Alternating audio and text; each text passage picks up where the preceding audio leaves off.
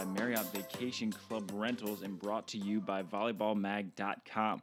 Welcome back to part 2 of our episode with April Ross. We thank April a ton for spending so much time with us that we had to split it into 2. So we hope you enjoyed part 1 of our episode with April, where she did reveal that she will be going to Tokyo or making that run to Tokyo 2020 with Alix Klineman. And in episode 2, she talks a little bit more of that partnership, who's coaching her, and a lot more. So listen in. Thanks, as always, for dropping by and listen. If you like us, hit us with a review on iTunes. We appreciate it. Enjoy, and we'll catch you guys next week on SANDCAST. And I like that. And I think that's something interesting to invest in for me also, and that's what I was kind of talking about before. Like, do I want to just continue this career and do good, or do I want to, pair up with Alix, who I could see us going the distance and like being the best in the world. Even though there's going to be hiccups and challenges and we're going to be in the country quota and it's like starting at square one for me. But at the same time, what is the meaning of what you're doing if you're not challenged? Like if you don't have these things that are going to help you grow and things to overcome, like what's the point? Like it's not supposed to be easy, Yeah. And you're not taking the easy way out. I mean, you could easily take the easy way out and take the person with the most points and start with the highest seeding and give yourself the easiest route. But like you said, you have a goal to be on a certain team, and that's what you're creating. You see a player that has the potential to be that particular teammate, so you're going for it no matter what obstacles lie in the way of that. And I'm trying to think of that stuff too, because I'm going to have to pick up a partner here at some point. Yeah. So that's interesting for me to hear. Yeah. I mean, that was the choice. It was like the safe choice, or the choice I thought, was challenging but had the most potential. And also I think I've learned a lot over the years. And one of the things I've learned the importance of is building a like-minded team around yourself. Having the same mentalities and the same goals and the same work ethic are all really important, I think. And it's funny how interconnected, like Alix and I don't know each other very well, but it's funny how interconnected we are and how many of the same people we know. Right. And like really well. And it's my agent is really, really good. She works at Wasserman. She doesn't pick up people ever.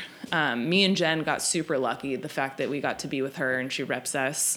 And I didn't tell her that Alix and I were playing together, but she had reached out to Alix, but like without me even knowing, and they had a meeting, and like, so she's picked up Alix. And so, wow. It's just like kind of all, it just seems like it comes full circle. Stars are aligning. Yeah. And, she played indoor with Nicole Davis, and I talked to Nicole Davis, and like they know each other. I think have the same mentality. I talked to Nicole Davis about possibly doing sports psych for us, and it just seems like everybody is kind of on the same page. And we've asked Jen Kessy to coach us. Wow, really? Yeah. And? So she's trying to make it work. Nice. So she's initially working with us, and we've done practices for a couple of weeks now. She has a 6-month-old though, and so that's obviously like really tough. But I just think she has she played so recently and has she's always had a really high volleyball IQ, I thought. And to have her kind of, number one, helping me for sure. And she knows me so well. I think she can help me get better. And then she was more of the blocker on our team anyways. So to have her helping Alix and teaching Alix, I think is so great. And her mentality when we played is something I want to replicate with my team now. So I think I don't know. It all makes sense to me. Like you said, awesome. You haven't had a really chance to compete with Alix yet. So I guess what's the training going to be like? I'm sure it's going to have to be kind of expedited, heading into the Hague, which is what, January 3rd? Yeah, January 3rd. We're training every day, doing everything we can think of to get the ball rolling. And it's like she's very, very coachable, and I feel like we're getting better every day. there's just little things that you don't know about playing on the beach, and you can't really know about until you've like got the experience. So those little things are gonna have to wait for a while, I think. But when things are kind of in rhythm, at least, like, she's pretty unstoppable. So that's a good sign. We just got to keep working on ball control and having it be like that as much as possible. You mentioned when you were talking about this past season that it had a couple hiccups, and it wasn't all bad, though. You just got inducted to the USC Hall of Fame, right? Yeah. Well, congratulations. That's pretty awesome. Yeah. I'm excited. I just walked by your poster the other day, or yesterday, actually. I went to the Rams and who they Saints. Rams Saints game. Yeah, and we walked by the beach stadium. Oh, that picture is amazing. Your old school picture. My old school picture. The pictures, like the pictures of me on the wall in the Galen Center are even worse. Anyone who sees it immediately texts me and like with a photo and making fun of me. Yeah.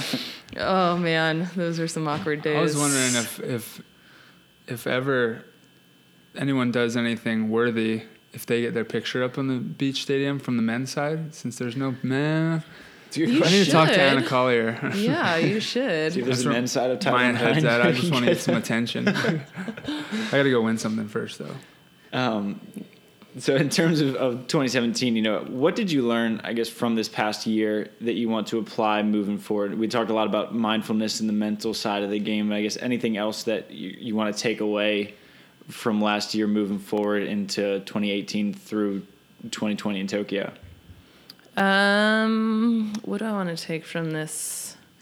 Well, this season has definitely given me new perspective and a lot of gratitude for being healthy, which I took for granted last year, especially in the off season. I was a little bit burnt out, and I just stopped really lifting. I lifted a little bit, but like didn't have a program. I wasn't doing physical therapy. I just kind of like shut it all down because my mind needed it.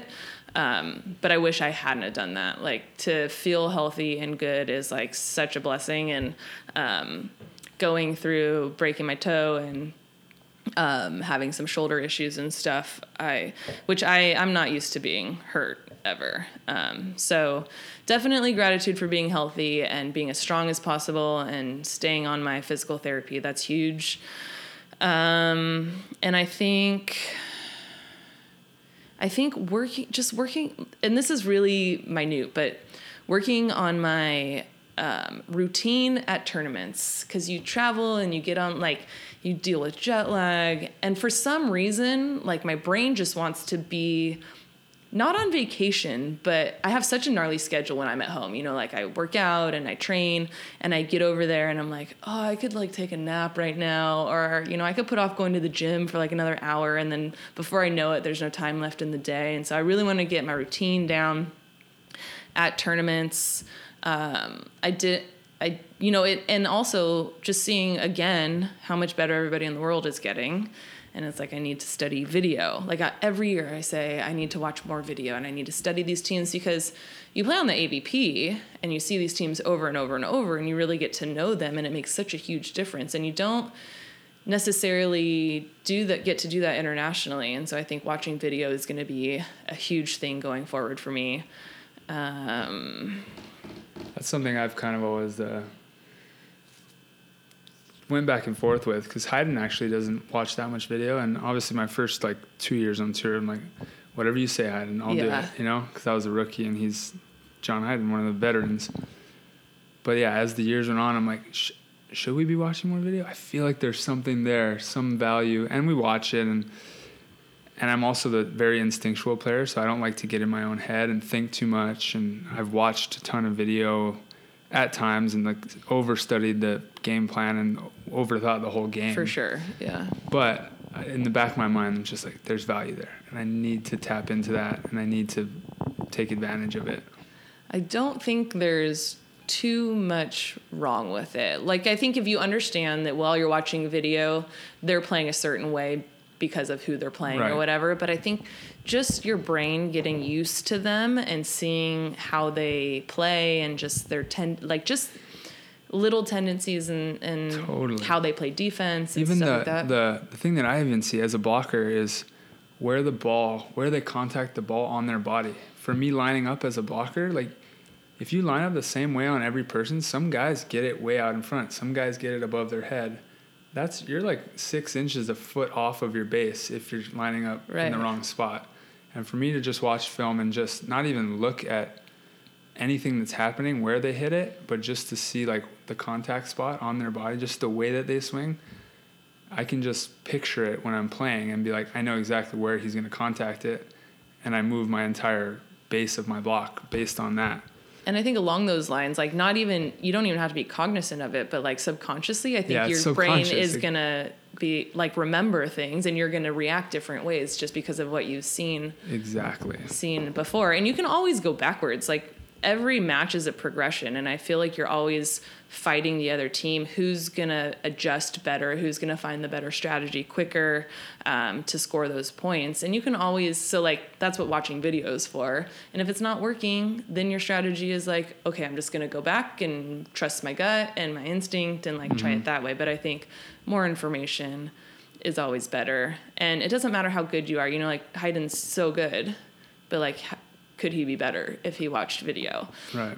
Kerri didn't really like watching video, and could she be better if she watched video? And like, I think there's little competitive advantages you can gain by things you do, even if you are really good and you have to do those little things, even the better you are.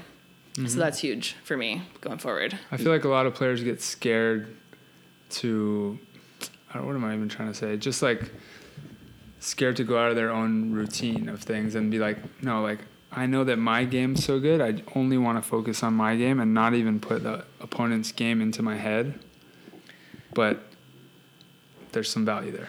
Yeah, I think I operated the same way for a long time. Like, it's hard to allow yourself a period of failing to experience those growths, like change is always going to cause you like some uncertainty and unfamiliar territory. Yeah, like you're gonna go through some growing pains, and if you're not okay with that, like I don't think you can necessarily get too much better. And so I had a very protectionist mentality, and I wouldn't read, like I got, people would recommend me books, and I was so concerned about messing up my mentality that I'd like read a couple paragraphs and try to decipher if it was going to help me or not. And like, I'd be so worried if I read the book, it would affect me in a negative way. And it's like, you have to trust that you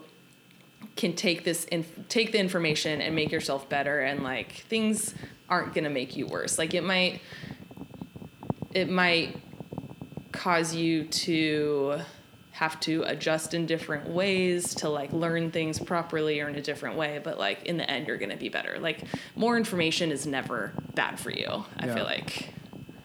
Is there a particular team, I guess, that you wish you would have watched more film on at some point, or that you are looking to watch more film on in the future? Because I know for like the men's side, I mean, if you hadn't watched film of the Polish team and then just walked into them, you would get murdered. Right? You'd have no idea what they were doing. So I guess, is there a women's team that you are looking to, maybe the Germans, that you're just trying to pick up that 1 point per match that film might help you on? Well, obviously, everyone who you lose to consistently, you need to watch more film on. I think going into Rio, I really wish I would have watched more film on our competitors, like even like the night before when we found out who we were playing. Like, I really wish I would have watched a lot more film there.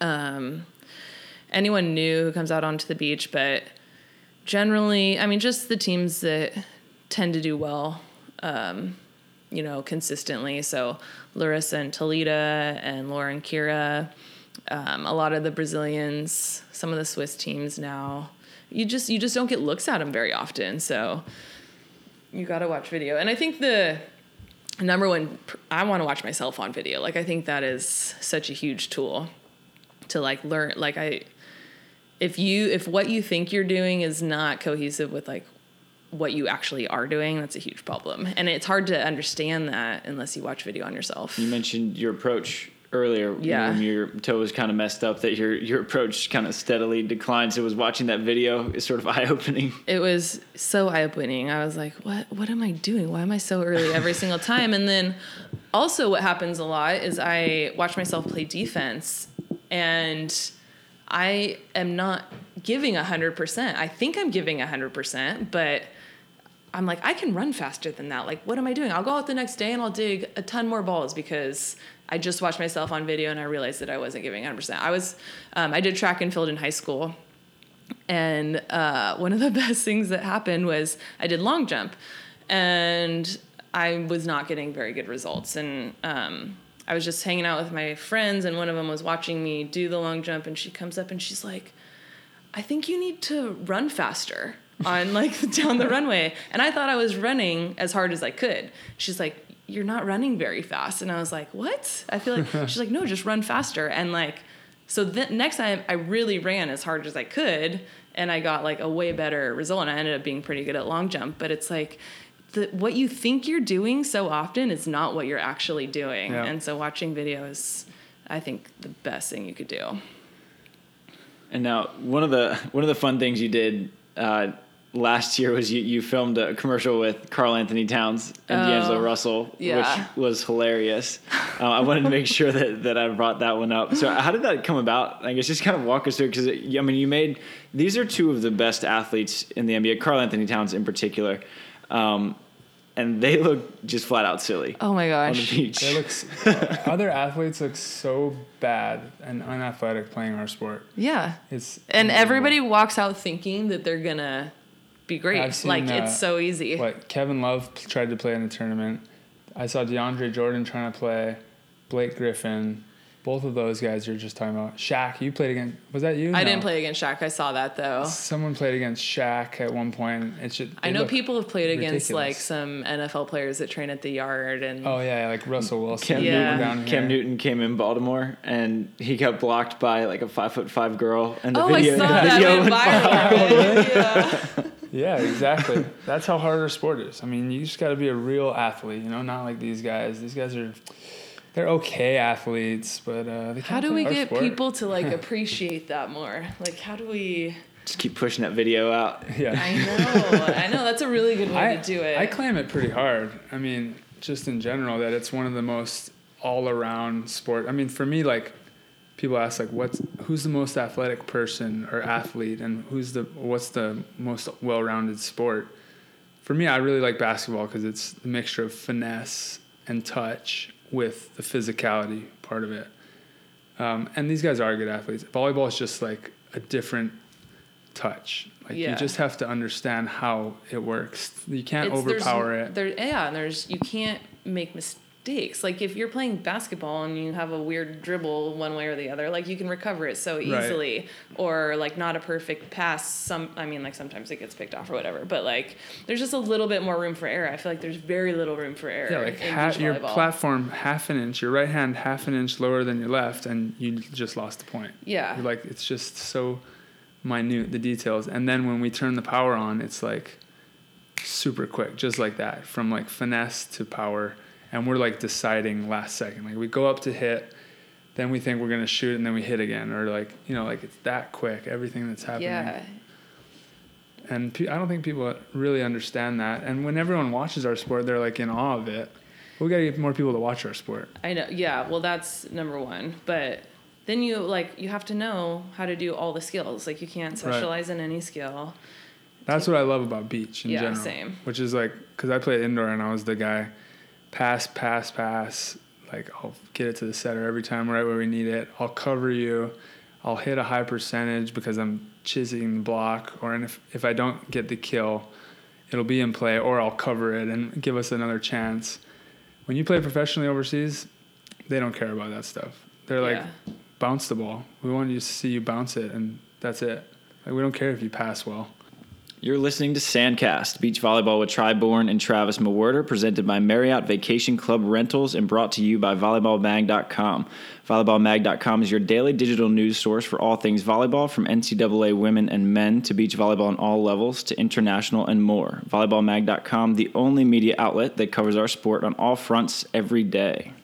Marriott Vacation Club Rentals offers the best vacation accommodations in the world's best vacation destinations. Wherever you travel, Florida to Hawaii, Europe to California. You can visit Kameshock in Canada if you want. Choose to rest in our luxurious guest rooms, suites, or villas for your next getaway. Villas offer all of the comforts of home, including a full kitchen, living and dining area, and separate bedrooms. Stay with the Marriott name you know and trust. Book big spaces in great places today. Visit www.mvcrentals.com. I'm like, well, that's kind of my game. It's like doing all the skills and blocking, but you just want me to bounce balls, so I'm pretty much useless to you guys, and you're not going to pay me the big bucks. So I've seen you bounce a few pretty high. Yeah. I mean, I can bounce a few, but not like it was indoor where I have these 6'8" guys who can jump 40 and they're just like crushing. Well, now, like after playing beach for so long, you think you could go back and be a better indoor player? Yeah, I definitely could change my game a bit around, but I've just always been a beach guy. Like, I played beach growing up, and then my friends and everybody I played indoors with realized that I was good at beach more so. So I kind of got invited over to indoors with all of them. And I was like, all right, I can play this indoor thing too. This works. But beach has been my love. Back on the beach. And then when I came out, I was like, wow, Try's like one of the top beach players in the U.S. And when I played indoor, it was like, he's just another indoor guy. Yeah. So I was like, screw this. I'm out. Beach is my thing, and I'm not looking back. And one of the reasons that I kind of wanted to bring that up, too, is I was curious, and Try brought this up before we went on, is that, I guess, how do you see yourself compared to athletes like Karl Anthony Towns, who's on the Timberwolves, I think, still, and D'Angelo Russell was with the Lakers. I think he got shipped off somewhere. He's old news. Yeah, he's old news.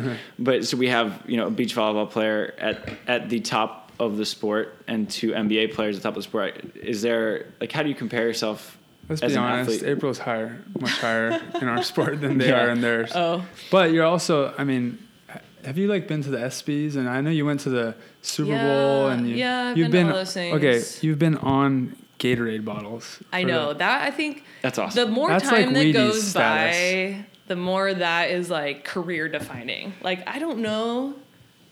Other than like Olympics and medaling at the Olympics and stuff, I don't know if it gets better than being on a Gatorade bottle. That's like Wheaties. I have two left. I only have two left. I need to my Gatorade bottles. Oh, what? Can we get a back order of them? I had like pallets and I just drank them and threw the bottles away. I for sure picked your Gatorade every time. Oh, thank you. I appreciate that. I wish you got a little commission off that, but probably not. That's okay. Gatorade's a great sponsor. I know that was amazing. I was on 2 like primetime Gatorade commercials and a Gatorade bottle like that. Yeah, that was rad. That was the best thing. That's one of the best things that's happened in my career.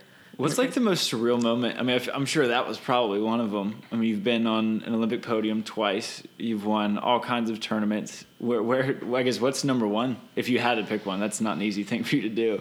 Number one is for sure standing on the podium in the Olympics. Both times I'm like, how the heck did I get here? Like, especially in London. Like, London was hard because we just lost in the finals and Jen was really bummed. And I this is like kind of off topic, but like, and it's more mental stuff, but like I play around with how much should you allow yourself to beat yourself up about losing.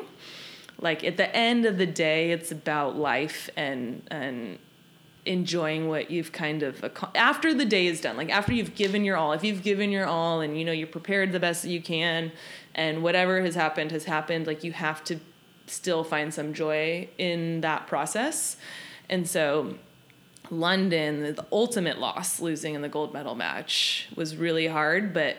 So we had probably 20 minutes, I think, between the end of the match and going up on the podium, and Jen was like real upset. That's not long. It's not long. It feels like 5 minutes probably when you're like that emotionally. Yeah. I can't even imagine how emotionally.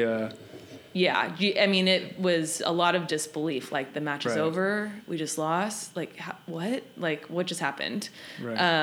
And so she was really upset, and I was back there being like, we're about to go on an Olympic podium. Like, we need to change this attitude. Yeah, I'm not gonna be upset that we lost this. Like, we had never been to an Olympics before. We come in, we get the silver. Like, we had an All-American final. That's pretty cool. like, I'm going to go up there and I'm going to enjoy the most I possibly can this moment. And so going up there and like was the coolest thing like I've ever done. And then same in Rio. Rio was almost the opposite though, because we won and we were ecstatic, but it's bronze. The bronze. Yeah. But it was still an amazing moment. And once you're up there, it's like for me, it's almost like it was just so rad that you can't wish that you were at the top. You can't like overthink it.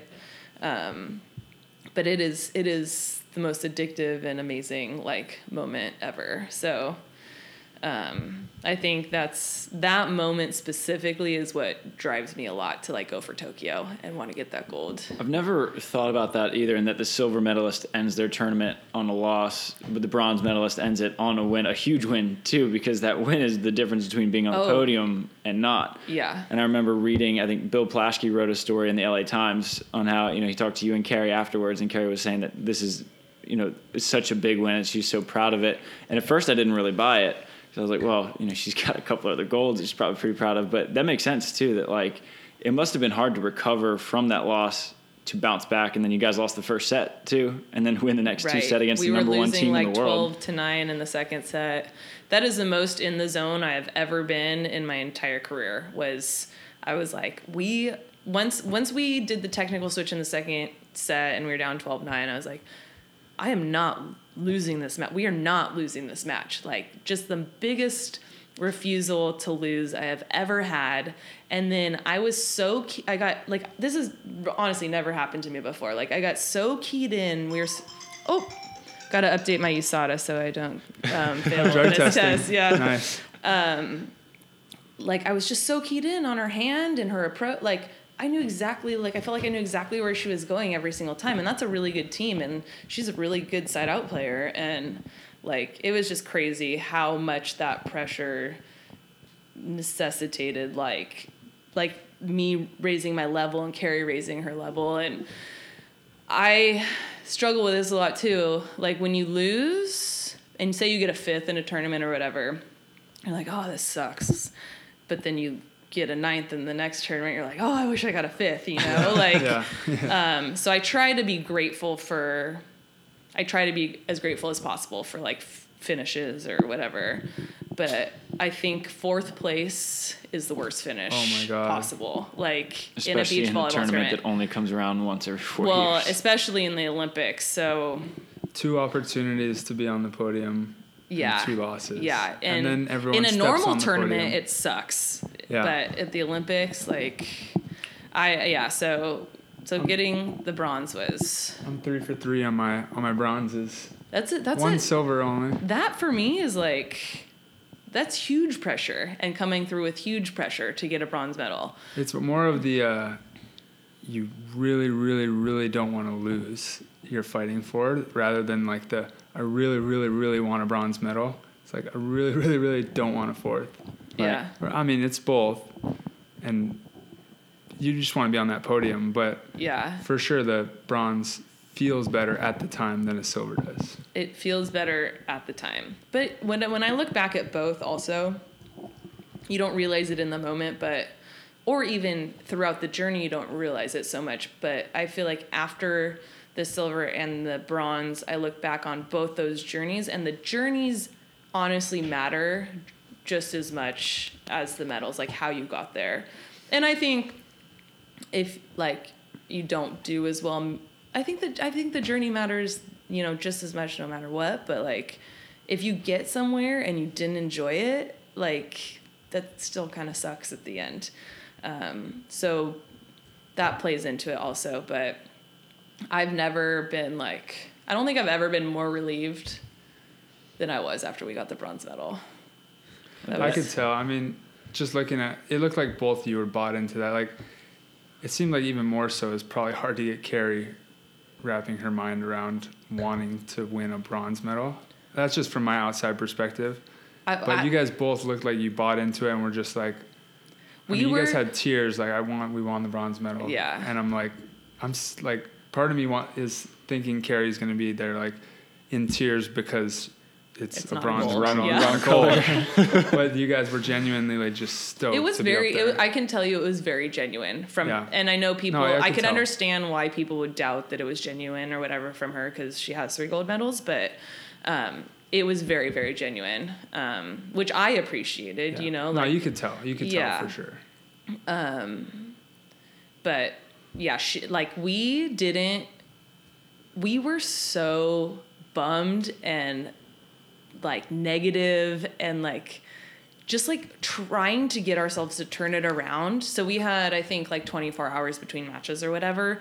She didn't sleep at all. I think I slept like 1 or 2 hours maybe. And like we were going to the venue and we were both like so pissed, like not in a funny way, but like like pissed that we had to play this match. So it took like 22 of the 24 hours to wrap your mind around wanting the bronze. We literally weren't able to change our attitude until I think we started warming up for the bronze medal. And then it was like, okay, if we're going to play this match, we're going to win this match. Like, and maybe it didn't even fully kick in until like the second set, like when it was on the line that we could possibly lose again. That one ball that Kerri chased down, I feel like. That was the turning point. Many people have pointed to that was I was like watching the right turning here point. in my living room, and that was for me the turning point. I was like, there's the Kerri. Because you were steady. You were pretty steady, it seemed like, and we're used to Kerri being really high level and more focused or whatever, you know, struggling with the float serve and all that. So I was like, all right, this isn't Kerri. Like, this is a little scary. And then she made that play, and then you guys did something, like, just super sick play after that. And then it was like, oh, they just locked in, like, together, and then you guys took it. That was a turning point, for sure. But, I'd say that the standing on the podium at both those Olympics was just so surreal. Even better than Gatorade.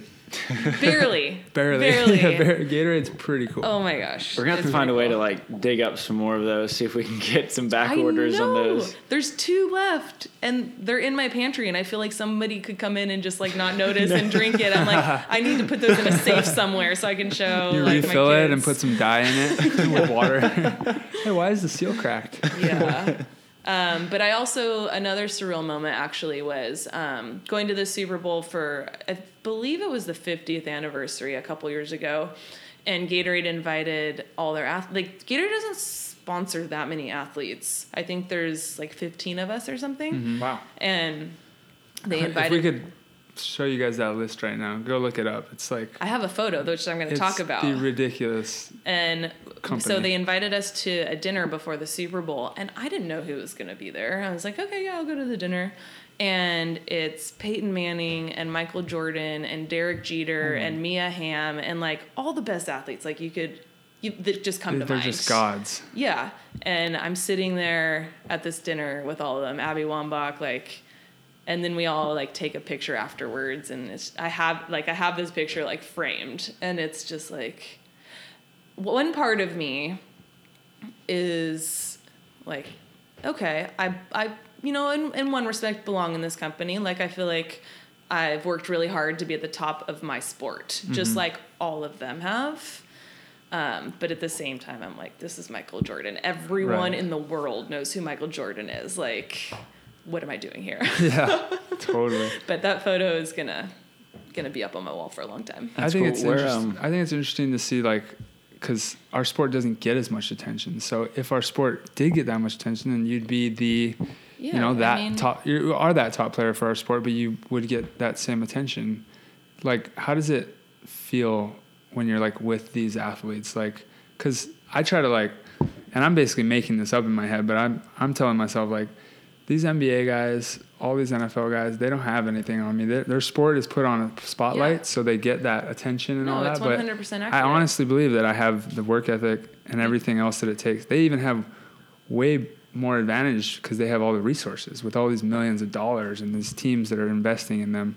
And the players on the bench, you know, I mean, not to take anything away from their athleticism and how hard they work, but like, I don't believe that they have to work as hard to be on one of those teams as we do to be on like an Olympic team or on just an international team. Like, you have to be in the top 4 athletes in your country to go to the Olympics. You have to be in the top 8 athletes just to compete internationally, and like on a, you know, to get a monthly stipend. Yeah, and that's just to pay for training. Yeah. Oh, and we book our own flights. Yeah. We don't have a private charter taking us around the country. We have regular flights that we've booked for ourselves to go around the entire world. And I don't believe that for sure our sport is not easier to play. Like, if anything, it's harder to play. And I believe that it's as entertaining. Beach volleyball is my favorite sport to watch. Like, I think it's the most entertaining. And it's not like I don't understand other sports. I just really like to watch beach volleyball. And everyone that I hear from that goes to a tournament loves it. Like, everybody loves it. So it's just really frustrating that we can't step up our game a little bit. Like, I went to my first NFL game yesterday, besides like 10 Pro Bowls when I was a kid in Hawaii. But my first NFL game yesterday, and I just sat there through so many TV commercials that were going on, and the players are just standing there, and then the defense is standing on the sideline. The special teams isn't really even a part of this sport until once every 25 minutes they come and play. And I'm like, how is this even a sport? Like there's so much stoppage, and everyone's so specialized, but the business built around it makes it into this. And I watch NFL every week and NBA every week. If you took that production team that produces NFL games and those sponsors, and you just slide them over to beach volleyball, like, they could create that same thing. Like, I really believe they could create the same thing. Yeah, I think we need the business minds behind it, and maybe a little initial investment push. We've heard the MMA story with Dana White and what are the brothers? Oh yeah, the brothers. Yeah. They just sold for few billion. I think they invested. I saw this documentary on it, and they took it. MMA used to be like beach volleyball, real small. Right. Yeah. And they invested $17 million in really? it, and turned it around and made it this huge worldwide thing, and just sold it for. Yeah, they bought it for $3 million. Oh, then invested a fair amount. Relative to what they sold it, they invested nothing, and then 10 years later, they sold it for I think $6 billion. Yeah. Which is insane. Yeah, so all you billionaires out there, you know who to call. Go ahead and direct message SANDCAST _podcast. Yeah, we'll take care of it from there. We got it from there. I'll give you my bank account wire information. Yeah. I want to make sure that we link to that photo that you were talking about. Do you have it on Instagram or Facebook anywhere that we could have it in the show notes? No, but I'll take a photo of it when I get home. Take a photo of your photo. Okay, we'll make sure to get that photo up in the show notes. We're going to pause one more time for a commercial break from our sponsors, and then we'll get back to our podcast with April Ross. You're listening to SANDCAST, Beach Volleyball with Bourne and Travis Mewhirter, presented by Marriott Vacation Club Rentals and brought to you by volleyballmag.com. Volleyballmag.com is your daily digital news source for all things volleyball. From NCAA women and men to beach volleyball on all levels to international and more. Volleyballmag.com, the only media outlet that covers our sport on all fronts every day. Marriott Vacation Club Rentals offers the best vacation accommodations in the world's best vacation destinations. Wherever you travel, Florida to Hawaii, which is my home, Europe to California, which is April Ross's home, choose to rest in our luxurious guest rooms, suites, or villas in your next getaway. Villas offer all the comforts of home, including a full kitchen, living, and dining area, and separate bedrooms. Stay with the Marriott name you know and trust. Book big spaces and great places today. Visit www.mvcrentals.com. Shoots! All right, we've got our last segment here. We have our fan questions here for you, Miss April. Now, a couple of these we've already sort of covered, so I'll have to do a little bit of editing. So this one is from Waheen Fan 44. He said, "Are these made up?" I don't know. It's from Volley Talk. Joaquin? No, Volley Talk. It had an H in there. Oh, okay. I don't know. So, sorry if we mispronounced that, but it says, besides USC, what schools did you consider in your college choice? Oh, I haven't had that question ever. My first choice for a long time was Stanford, and then UCLA. I looked at University of Washington and Hawaii, and I think USD were my top 5. And it was kind of embarrassing because I was getting letters from every college, and I just started to get this impression that I could choose whatever college I wanted to go to. And I said, okay, I want to go to Stanford. And I hadn't gone on my trip there. I hadn't applied or anything, but I started wearing a Stanford sweatshirt to school every day. I have photos of me in high school wearing a Stanford sweatshirt like every day. And then I went on my recruiting trip, and they sat me down and said I was like their 5th or 6th choice for their team for that year. But they said, just apply and whatever. And so I worked really hard on my application. It was the only one I tried really hard on. And I sent it in, and my club coach got a call from their assistant coach being like, why did April slack off so much on her application? And he kind of like came down hard on me, and I was like, no, I tried really hard. And so they rejected me. They're like, oh, well, then you're rejected. Yeah. You tried hard. Yeah. For the record, Stanford's acceptance rate is 4.7%. And so you're one among many. I've bonded with a couple others who've gone through the same thing. And then I didn't consider USC until Jarrett Elliott somehow weaseled his way into a home visit with me, and he sat down, and I had no intention of ever going to USC, and did his video presentation or whatever. And my mom, my dad, they were both UCLA people. My aunt and uncle went to UCLA, and he just did his pitch. And afterwards, me and my mom were like, oh my gosh, this just seems so right. And then I took my visit there and fell in love with it. And my visit to UCLA was like the opposite. I just didn't feel at home at all. And so I ended up going to USC. Not one of my top 5 at all, but it turned out to be the right decision. I'm so curious about the recruiting process back then, because now it's insane. Like, an athlete will tweet, I'm committed to Oregon, when they're a freshman in high school, and they'll have 300 stories written about them in a day. And then, back then, Twitter's been around since, 2010? So obviously we didn't have that. So what was the recruiting process like back then? It's probly a lot more quiet than it is now. Yeah, it was very quiet. Now. Very quiet. I mean, I was a late committer, but I didn't take any visits until my senior year. I committed till my junior year or my senior year. No, I think it was my senior year. I took only unofficial visits. I didn't take any official visits, and committed December of my senior year, I want to say. So it was super late. Did they take you out on frat row? They knew. So I didn't drink in high school, so they knew.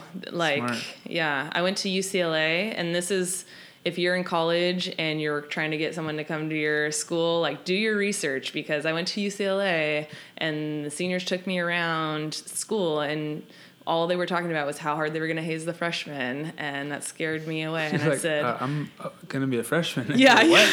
And I don't drink, and you're going to try and make me drink. And so I got real turned off by that.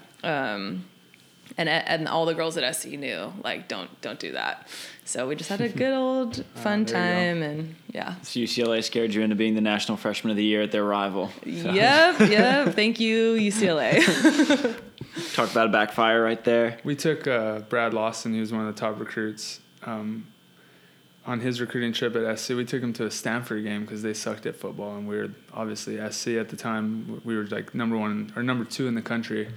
And Stanford upset. Oh, was this the Jim Harbaugh, Andrew Luck upset? In the Coliseum, they upset. And then Brad committed to Stanford, won a national championship his sophomore year as the MVP of the Final Four. We took him to the wrong game. It's all the football team's fault. Yeah, it was football. It's always the football team's fault. That was on them. Recruiting's a risky game. Now we have a question from Tams. He says, what is the most memorable match of 2017 And I guess you can go either or here, and then most memorable match of your career. Most memorable match, the first thing that of 2017 that comes to mind is the semifinal against Canada in the World Championships. It was just like everything came together for us. That was so exciting. The fact that like you get into the semis and it's in such a big tournament, and you know like the difference between winning and losing that match is so huge. So. Not to mention you guys were down, like you got smashed against Emily and who was it? Yeah, Nicole. Emily and Nicole for in the 17th, first, yeah. And then you guys pulled that match out. Well, yeah. For 17th. Yeah, I was watching the first round out of playoffs. Yeah, and I turned it on. I was like, wait, what? Yeah, what's we got going on here? Yeah. And then you guys pulled it out, and then that was actually a really memorable match too. 2 days later, you and Lauren are in the finals of the World Championships. I always have to remind myself of that. Like when you're in tournaments and things get really, really hard and really, really dire. Like I've very rarely won a tournament where I didn't have to turn one of those situations around. It's never like easy. You don't like roll to a tournament win. You always have to like grind and get really like dirty and figure out like how to pull it out. So you can never expect it to be easy. And World Champs definitely wasn't. Not that we won, but I mean, silver at World Champs this summer was amazing for me. So winning that semi was huge. Lauren played amazing, sided out so well against Sarah Pavin up there, 6-5 block. So that was most memorable this summer. And then in my career, the most memorable match, like when I can remember, like throughout the match. 6-man, 2000. No. Yeah. I mean, one memorable huge match was against Switzerland in Rio. It was pool play. It was to win our pool. And I think we ended up winning 15-13 in the third.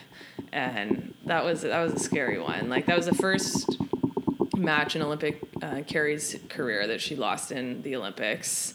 And it just was gnarly. And it was a team that we thought we should like kind of handle, and they gave us a run for our money, and we eked it out 15-13. And that was a huge win.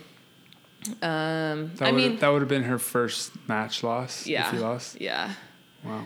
We waited till the semis to do that. Yeah, you did. But I mean, it's hard. It's hard to beat the semifinals in London and then the bronze medal match in Rio. Those were two of the most memorable. And then I'm going to mention a third, which it was actually against Stanford at Stanford. I think my senior year, it went 5. We had this gnarly rivalry, and they actually, something happened. They thought they won. They started celebrating. And then Agana Namani, does that name ring any bells? She was like, they're starting outside. It's a great name. Yeah, she's an amazing, amazing person. She was really good. And the down ref, no one saw, but the down ref had called a net on her. And I think this is the story I heard. He asked her if she, like, you net, right? And she like admitted to netting. And so they were celebrating. We had already walked off the court in defeat, and then they called us both back out to the court because she had net. And we ended up winning that match and going on, I think, to an undefeated season. No way. Yeah. So that, I remember that match pretty vividly. She needs some sort of like sportsmanship medal. No, she gets it. Like she is that type of, she's that person. If I was on her team, I would be so pissed. Like, there's no sportsmanship medals. You need to, don't show up to practice for a week. It's the ref's job to call that. That's an ethical sports question. Like the referee is there that's their job. Yeah, my job is to play win. And then to walk back and serve when they tell me to, not to tell the ref what the right call is. I've set my own policy. So in CBVAs, I have to call it myself. Yes, because the refs aren't paid. It's the paid ref versus the not paid ref that sort of does it for me. Like if that's his job, like sorry, I'm not helping you out if I hit the net. It's the Swiss guys that are the only guys on tour that will like call stuff on themselves. And then, I mean, there's one guy, Gabathuler, you know him? Uh-huh. He's gotten mad at me on multiple occasions for not like calling my own touches or like for fake. Like I touched the ball, it went out. I was like, no. You know, it's like Yeah. like everyone does. And he's like staring at me through the net. Try. Come on, try. How are you going to do that? You know you touched it. I'm like, yeah, but he didn't call it. Yeah. Like, what do you expect here? Like, we're playing for thousands of dollars, and I just flew across the world to play you. And then he did it again. Actually, he wanted the ref to give me like a card because I swore. I was like, are you serious? He's like, at the ref, he said this word. He said this word. I'm like, yeah, who cares? Like, Yeah. we can swear. I mean, you know, you get a card. It's a professional sport. Like, Yeah, have like, you seen some you of the kidding like me right now? videos of the NBA players like mouthing what they mouth? Oh, like, it's a joke. Come on. Yeah. Like, if we heard what happens in an NFL huddle, Yeah. it would be, everyone would be getting arrested probably. Yeah. It's not your job to police yourself once you're in competition. So when you Anyway. net, don't call it. We try. We know your opinion. No, don't call it. You can feel bad about it. You can feel bad, sure, for sure. Actually, And no, then you can't. No, you can't. You Okay. can't feel bad. You just got to let it go. after the match, when it's over, if the other player comes up to you and it comes up, don't deny it. If Yeah. it didn't happen, be like, yeah, the ref missed that. Yeah. That's my policy. I'll be like, yeah, for sure I touched But it. that's like, also a big reason why they need the challenge system, and they got the challenge system. challenge system's good. I Yeah. think. It works really well. Yeah, they need it because it's their job to referee the match and make sure it's fair. It's not your job. Like when you're, no, it's not. Done. There you have it. If you're in an AVP qualifier, don't call your nets. But Or when an you're in Urgent Navy practice, tournament. In call your practice, nets. When you're in call it. practice, call You it. have to call it. That's more for you to get better. And You're just cheating CBVAs. yourself. Call your nets and touches. The refs aren't paid. We'll have a couple more. This one's from JB Southpaw. Actually, the next couple. So the FIVB schedule, I'm interested in your thoughts on that. We talked about just kind of how early it is, and that's just kind of killing everyone's off season. But what do you think about the location of them? So JB Southpaw is pointing to the number of Asian countries on the FIVB schedule, and your thoughts on that. Well, China's killing it, so that's what happens. You got to go where the promoters have money and where they value sports, and that's China for one. I don't mind going to the Asian countries. Like China's rough, but I don't mind it. Like it's interesting, and when you go places like that, it's really easy to focus on volleyball. Like you're just there to play because there's nothing else to do. Japan is one of my favorite stops. Japan. It's a lot different than China, though. It's Very opposite of China. Yeah. But it's just extremely hot. That Yokohama tournament That was was gnarly.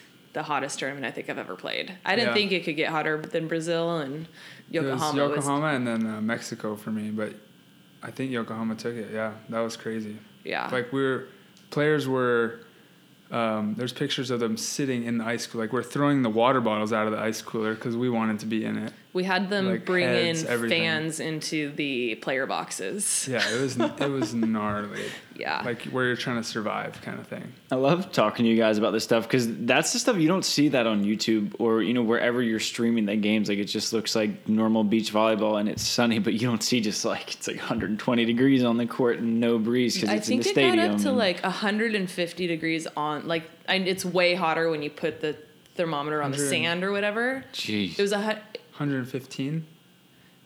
No, it was like 140, 100 and like way up there. The sand temperature? This like not the sand temperature, like the heat The down air- there by the sand.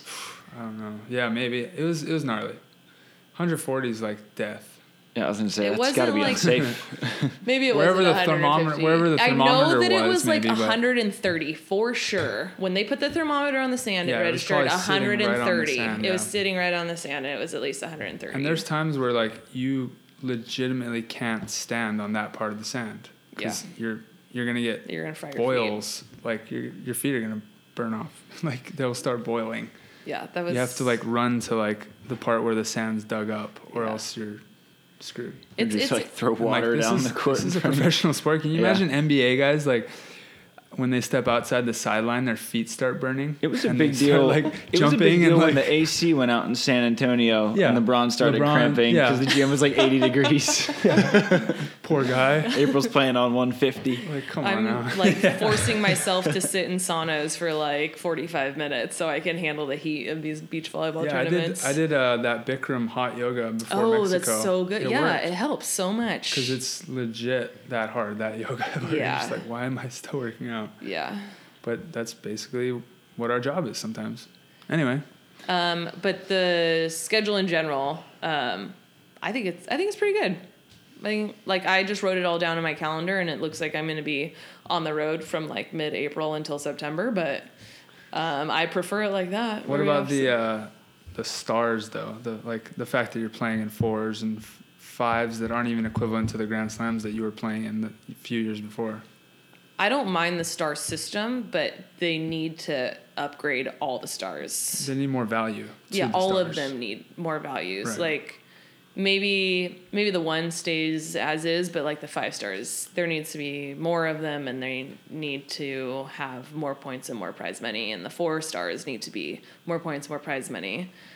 So it just needs to. It took a lot of value off the top end, I feel like, for us. Yeah. Which they spread out lots more tournaments. Right, so there's opportunity for everyone to play on the World Tour and get up to where we're at, but now you're taking away the value. Turned it into an amateur sport. Pretty much. Now you're taking the value away from like where everyone's fighting to get to. It's like, well, I don't really want to fight to get to the top because it's not all that great anymore. Yeah. A lot more participation medals. And for me, like I was spoiled my first 4 years because we had great Grand Slams, a few $1 million events. Yeah. My first few years, and now I'm looking back at it like, well, this sucks. It just got worse in a lot of ways. Yeah. So, we'll see. Yeah. Is there any event that you look forward to every year is kind of like the one that you want to play? Now that you've been to everyone like 5 times or I've more? never been to Porridge. I've never been to the Croatia tournament. You haven't been to Porridge? No. What? Every year something happens. That's so weird. I know. I feel like I would love it, and it's a good event. I've never been able to go. It's a good event. The side courts are like okay. It's not like the best side courts, but like you're in like this old European town, and the stadium's rocking like all the majors. And then so there's the obstacle course in the lake. Yeah, that I definitely took advantage of all that last year. We stayed for an extra week, and then we went across. Took really? a ferry across to Venice. Oh my gosh! Yeah, me and Hayden and Robin, his wife, and Evie. Yeah, we stayed for a week in Porridge because we had to go to Poland, but that was 2 weeks away, so we just stayed in Porridge and did the high ropes, did the wakeboarding, where it tows you around the harbor. Wakeboarding. Yeah, it's a good place. How did you do in Poland after that? Good question. We lost to Jake and Casey for 5th. Okay, that's pretty good though. We talked about this. Not when you're trying to qualify for the Olympics again's Jake and Casey. That's true. And Troy had a little trouble with the food in Poland. Oh yeah, we got super sick. Where was it in Poland? Wait, was that one? No, that was the one before. Yeah, me and Hayden both got super sick. Wait, I can't remember. They all blur together. It was. Was it Star Jablonski? No. It was. Olsztyn, yeah. Olsztyn. We got super sick. We had to forfeit against Alix and Bruno because me and Hayden were both throwing up and coming out the other end. That's happened to me once in my career, and it was in Thailand. And I thought I had food poisoning before that. No. I learned what food poisoning was in Thailand, and I could not get out of bed to go play. No. I felt like the biggest wuss for forfeiting because I had food poisoning. I'm like, And that's Alison and Bruno for us too. That's like, first of all, at the time we were 2-2 against them all time. And not many people had a good record against them. Good. And it's Alison and Bruno. You want to go beat the best team in the world. Yeah. So we had to forfeit that one. But that sucked. And I got it in India really bad. Did you play? Was that a tournament in India? That was a Junior World Championships with your roommates, Carson Clark and Kyle Friend were there. Heard about this. Oh, it was really bad. Nobody wanted to go. It was really bad. And I got a few IVs, but out there they don't have regular IVs. It's basically like a Gatorade bottle full with saline. The nurse is like, we don't know how to use these IVs because they're not bags. They just gave me these water bottles. I'm like, well, I can't even think straight right now or walk straight. So do what you got to do. And then they're straight needles. So like the metal needle, they leave it in for like 2 hours. Oh my gosh, rather than painful. like putting the metal needle in and pulling it out and the rubber's lifting you so it bends. So I couldn't move my arm the next day. I'm like, yeah, coach, I'm good. Let's do this. I think that's a good platform that my arm's stuck in. Anyway, yeah, that happens every once in a while for us. Yeah. Traveling is rough sometimes. Yeah. But you do have a lot of traveling to do this season, so we're looking forward to you and Alix Klineman in the 2018 season. Now, where can our listeners find you on social media? Do you have a website? Where can they connect with April Ross?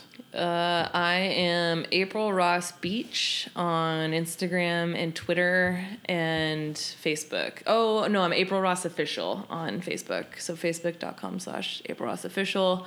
And then my website is aprilrossbeach.com. I was going to say Pretty easy to find. Pretty easy to find. Yeah. Now, is there anything else that you want to mention? Anything that you wish you would have asked us? Do you want to come on the podcast more often? Yeah, I might be interested in being on the podcast more often. A co-host. I'll start brainstorming ideas for guests and topics. Sweet. We're digging deep, people. We might have added the newest team member. Or I'll just bring the wine. The wine will be flowing either that way. works too. Yeah. All right. Well, we appreciate you so much for coming and hanging out with us here on a Monday night. Troy, thanks as always for hosting in the Bourne on the Beach studios. Oh, yeah. And we'll catch you guys next week on SANDCAST. Go Ravens. Go Ravens.